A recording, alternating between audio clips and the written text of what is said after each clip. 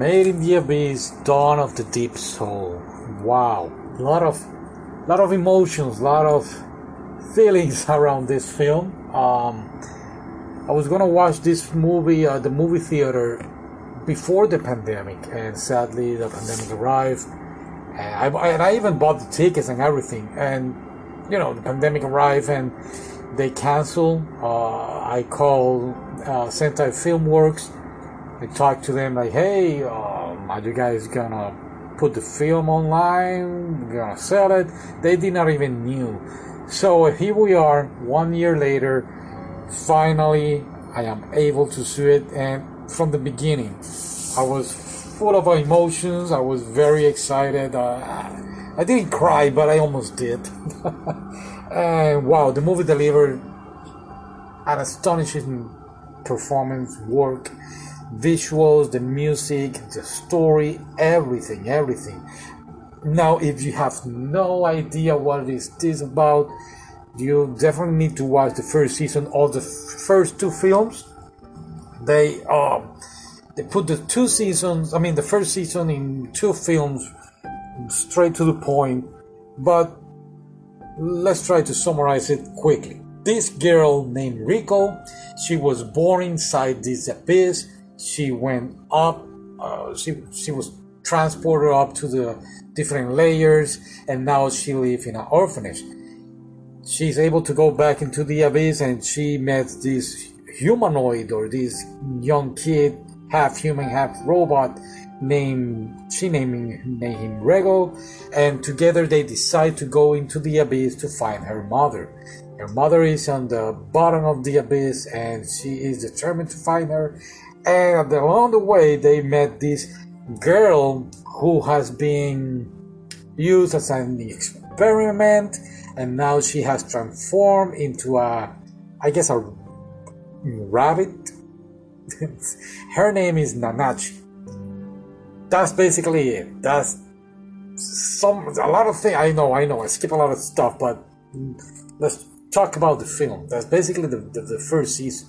Let's go to the film. The film begins like probably a couple of days later after the first season finished, and they are finally met the villain, the guy who used Nanachi and other children for experiments. And I was like, yes, this is gonna be great.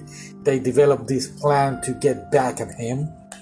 Now, Rego was on fire on this moment.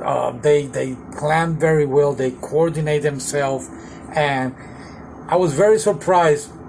There is a lot of action in this film. Not like the first season. Now, the first season was a little bit slow, especially at the beginning when everybody was knowing each other. Now in this film, it's hands-on. They came up with a plan. Okay, this is the bad guy. This is what we're gonna do. And Nachi set up everything, and bam! And it's non-stop.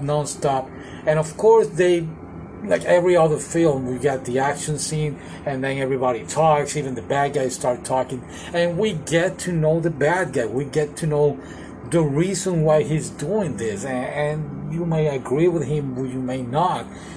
But what the film tries to do is put you on both sides, give you the perspective of the heroes and the villain's perspective. And in fact, he has a daughter, and it's really messed up. There's a couple of scenes here that they're not for children. This film is not for children, not even the anime.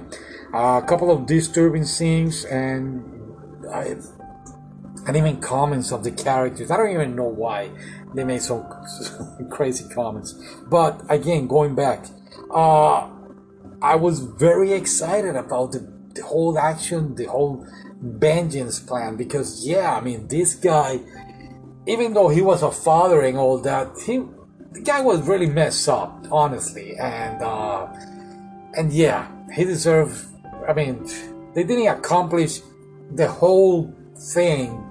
I guess they just accomplished one thing that they were not even expecting at the ending of the film. But a lot of things happen in this movie, and a lot of surprises, and a lot of a lot of emotions, honestly. The movie ended, of course, no spoilers, but I felt very pleased with the movie, and at the same time very sad.